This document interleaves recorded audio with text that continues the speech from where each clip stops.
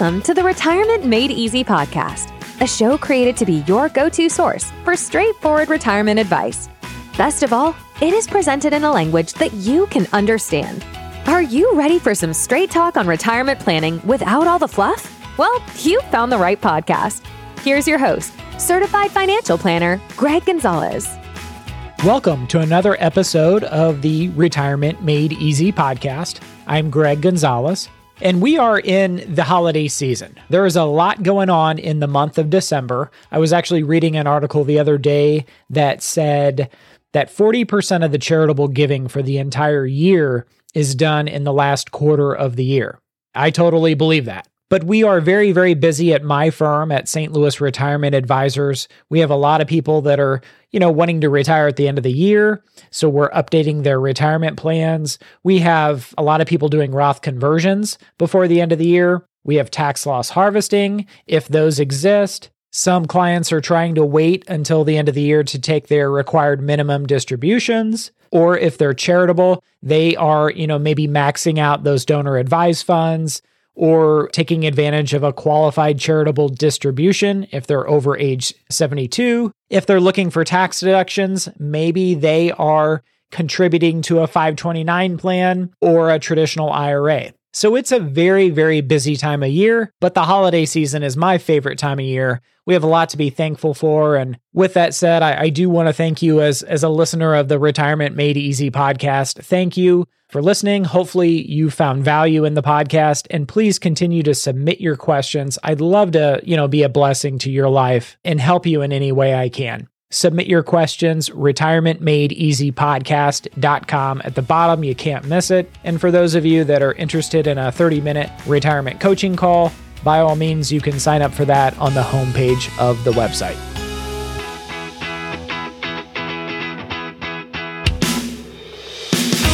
I've really enjoyed the conversations that I've had with listeners during these coaching calls so far this year in 2022. Hopefully, I can continue those in 2023 as time allows. And these calls have been very, very interesting. And that's one thing that I want to stress about retirement planning is everybody's situation is different. Everybody's retirement dreams, retirement visions are different. And thank goodness, because that's what makes my job so enjoyable and so unique. It really kind of keeps me on my feet, trying to figure out and talk to people, what are we trying to solve for here? What does this retirement vision look like? I remember one guy earlier this year, he didn't have a retirement vision, but he was so stunned and almost in a state of shock. And what he kept saying is my retirement portfolio, my 401k is down 24%.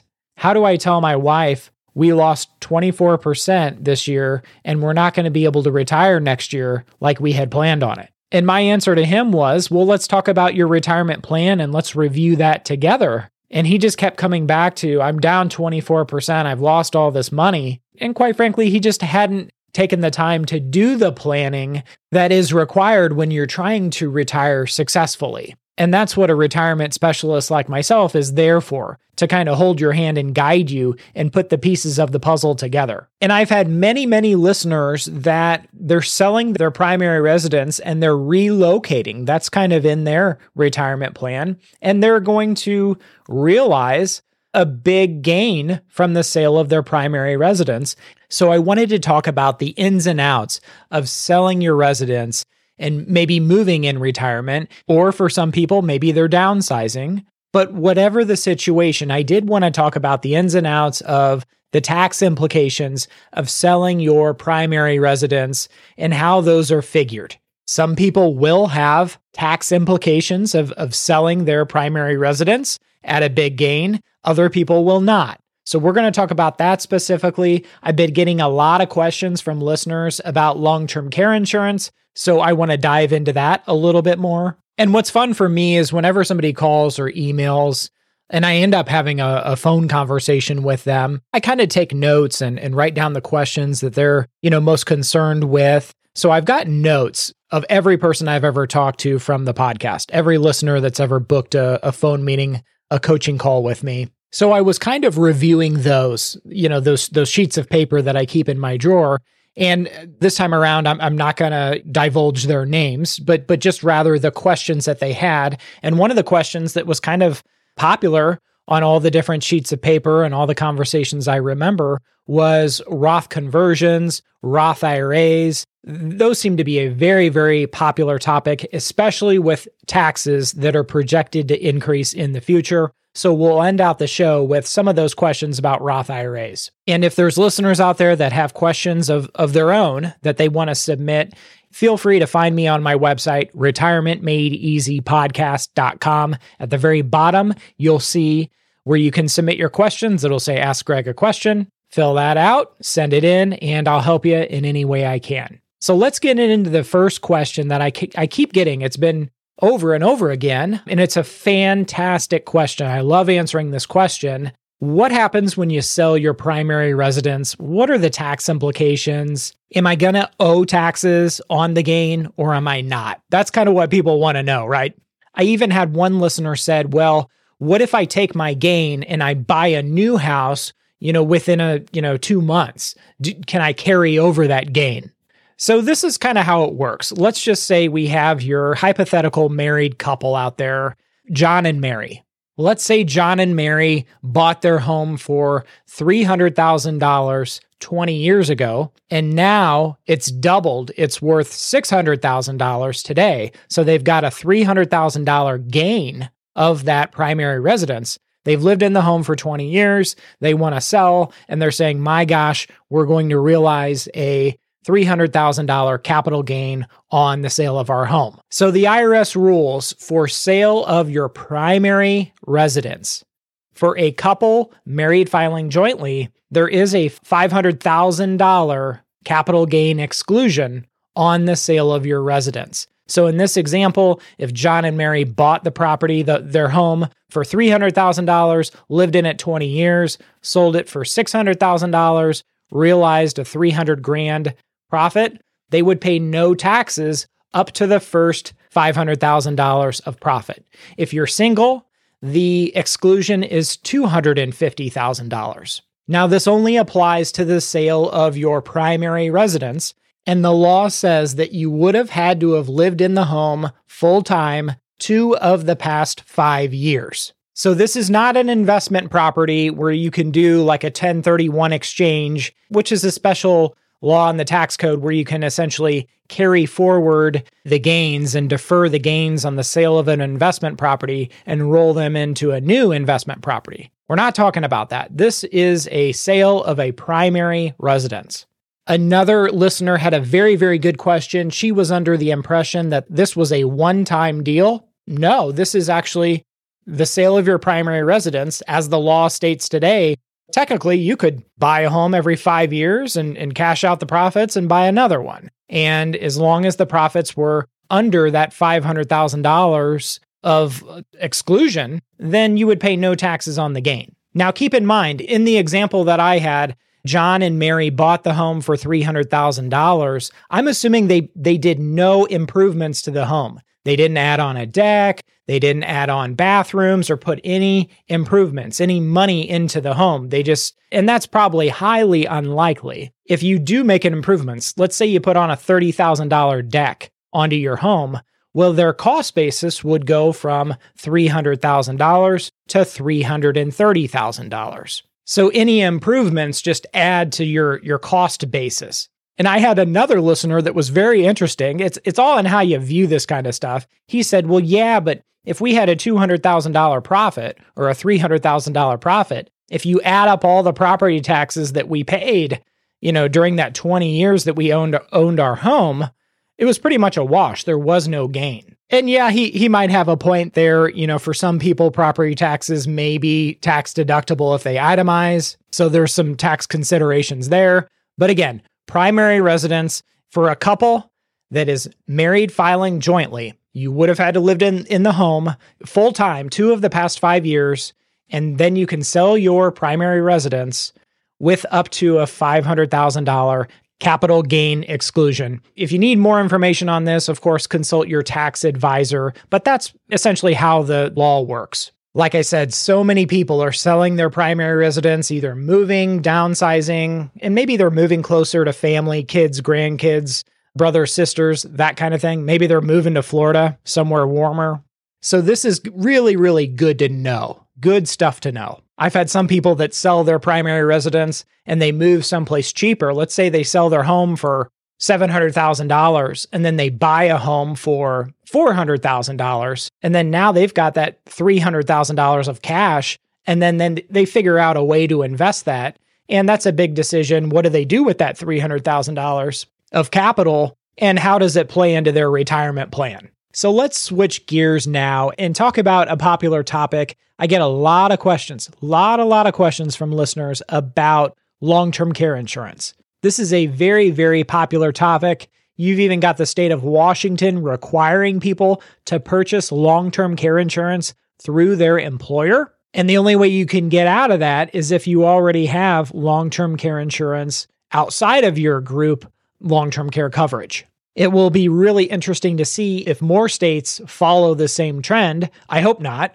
but that's a whole nother story for another podcast. But as far as the questions we're getting, as far as long-term care insurance goes, let's talk about the basics first. There's traditional long-term care insurance, which means you're paying into a policy, sort of like homeowners insurance. And with homeowners insurance, if my house never burns down, if nothing ever happens to my house and I don't have a claim, all those premiums that I paid in for my homeowners insurance, I don't get back. There's no residual value. It's the same thing with traditional long-term care. If you never end up needing the care, if you pass away of natural causes, you had that insurance should you need the long-term care, the assisted living, an in-home nurse, that kind of thing. So it's kind of like paying for it, trying to insure for a risk that may or may not come to fruition. Nobody has a crystal ball, so we buy the insurance to help insure against that risk. The thing I don't like about traditional long-term care insurance is the insurance company has the ability to raise your premiums in the future. At any time, they come to you and say, hey, we're increasing your premium, and it is now X. Well, if my homeowner's insurance did that to me, that's not a problem. I would just go to another homeowner's insurance company, another insurance company, and see what they can offer me as far as homeowner's insurance coverage and what their premiums might be. I would just shop around, right? But in the long-term care market, there are so few insurance companies offering long-term care, that might not be a viable option for you. And let's say you bought the insurance policy when you're 60, and the insurance company started raising the premiums big time when you were 80. Well, at 80, you're probably not going to qualify for coverage for long-term care insurance for any of the other competing carriers. And you might just be stuck with that same policy. You might not be able to move. So that's one thing that I don't like about traditional long-term care insurance. As far as buying a policy, you are essentially paying a premium for a policy that says if someone cannot do 2 of the 6 activities of daily living, this policy will start to pay out after an elimination period is over with. Typically, that's 90 days. So you're on the hook for the first 90 days of expenses before the insurance policy actually kicks in. That's kind of like the deductible on a auto insurance, for example, or a homeowner's insurance deductible. And then your policy will pay out X amount of dollars over a certain amount of time. The old policies used to pay out for your lifetime. Now, typically, you see them pay out for 3, 5, or 7 years. The good thing is when they're paying out, it's completely tax-free. The benefits that are paid out are totally tax-free to you. In some states, part of the premium may be tax deductible at the state level. So check with that with your state. So talk to your tax advisor about that. And there's also a lot of people out there that say, well, I hate to pay into something for all these years. And if I don't end up using it, well, there's nothing left over for my spouse or for my kids or heirs or loved ones. So those people will do one of 2 things. They will either self-insure, right? They will take that risk on themselves, and maybe they have a separate account, like a non-retirement account, trust account, that they've built up funds that are earmarked for their later expenses should they need them, their long-term care expenses. It might be part of a HSA is earmarked for those expenses later on in life. And other people will say, well, you know what? If I'm going to pay in for this long-term care policy, if I don't end up needing the care, at least I want a death benefit where I can have something left over for my spouse and or loved ones. So that's what's called a hybrid long-term care insurance policy. So it's combining a long-term care policy with an insurance policy, life insurance policy, and it's really just a long-term care rider. And there's a lot of those out there. There's even some that you pay in all this money into it, and you can actually get your money back out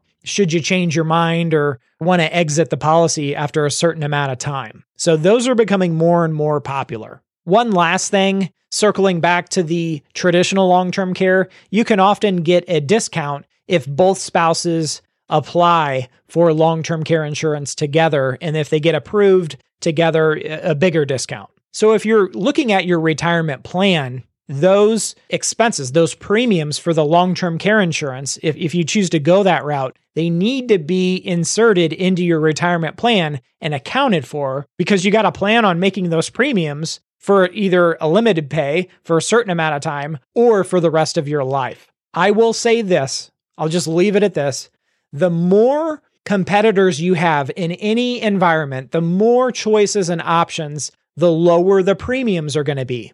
Well, since there's very few insurance companies that want to operate in the long-term care space, there's not a lot of competition, so they can kind of name their price. And that's why it's so expensive, is you don't have a lot of competition. My best advice with long-term care insurance is figure out if it's right for you and take your time. Run a lot of illustrations with a fiduciary financial planner, one who's not affiliated with any insurance company, because there's a conflict of interest there. And what I mean by that is you want to find someone who doesn't work for an insurance company and represent the insurance company. You want to find someone who works for you. So I know that was quick, but those are some tips that I think can help you plan for long-term care insurance. Again, you know where to find me if you have further questions, retirementmadeeasypodcast.com. Before we go today, I want to wrap up with Roth IRAs, Roth 401ks. They are such a hot topic.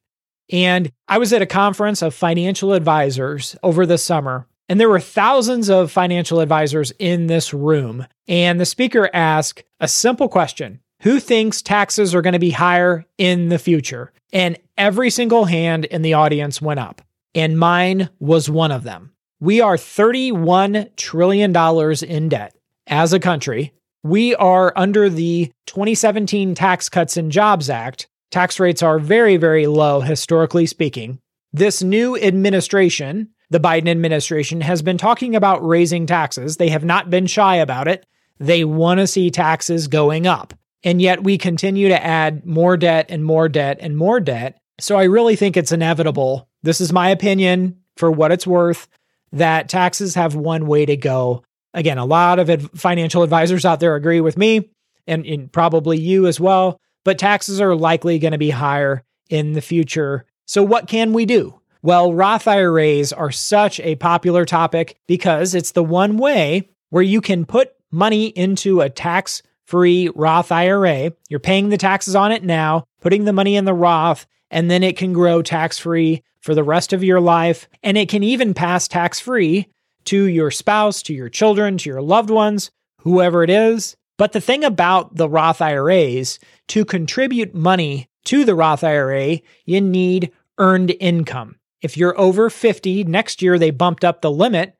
Over 50 in 2023, you can contribute up to $7,500. Let's imagine someone works part-time in retirement, makes $15,000 a year, working part-time at Costco.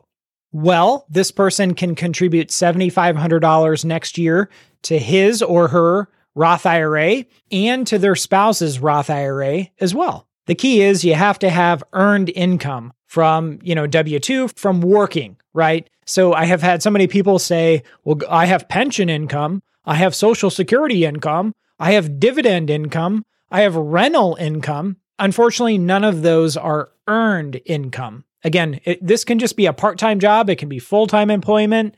The key is it has to be income from working. The other way, I guess technically somebody could add money to their Roth IRA is they can do a Roth conversion. And what this means, it's very simple. It's saying, okay, I have money in a traditional IRA, pre-tax, and I'm going to pay the taxes on a portion of it or all of it. It doesn't have to be an all or nothing, but a portion of it, pay the taxes on it today, bite the bullet, and then the money moves to your Roth IRA where it can grow tax-free forever. Now you have the choice. You can withhold money for taxes or you cannot. You can pay the taxes out of pocket. That's totally up to you. You have that choice. Now, the big opportunity with these Roth conversions is when does it make sense to do a Roth conversion and pay the taxes? And then how much do you do? How much of a conversion do you do? If you do too much, it might push you into a higher tax bracket and you may end up paying more taxes on your Roth IRA conversion than you had really intended. So you want to be careful there. And one listener that I was talking to of the podcast said, well, I'd like to have everything in a Roth IRA. And for me personally, I would not want to have everything in a Roth IRA. If you're curious, check out episode number 118. I talk about the 3 types of accounts that you can use for retirement for the most tax efficient retirement.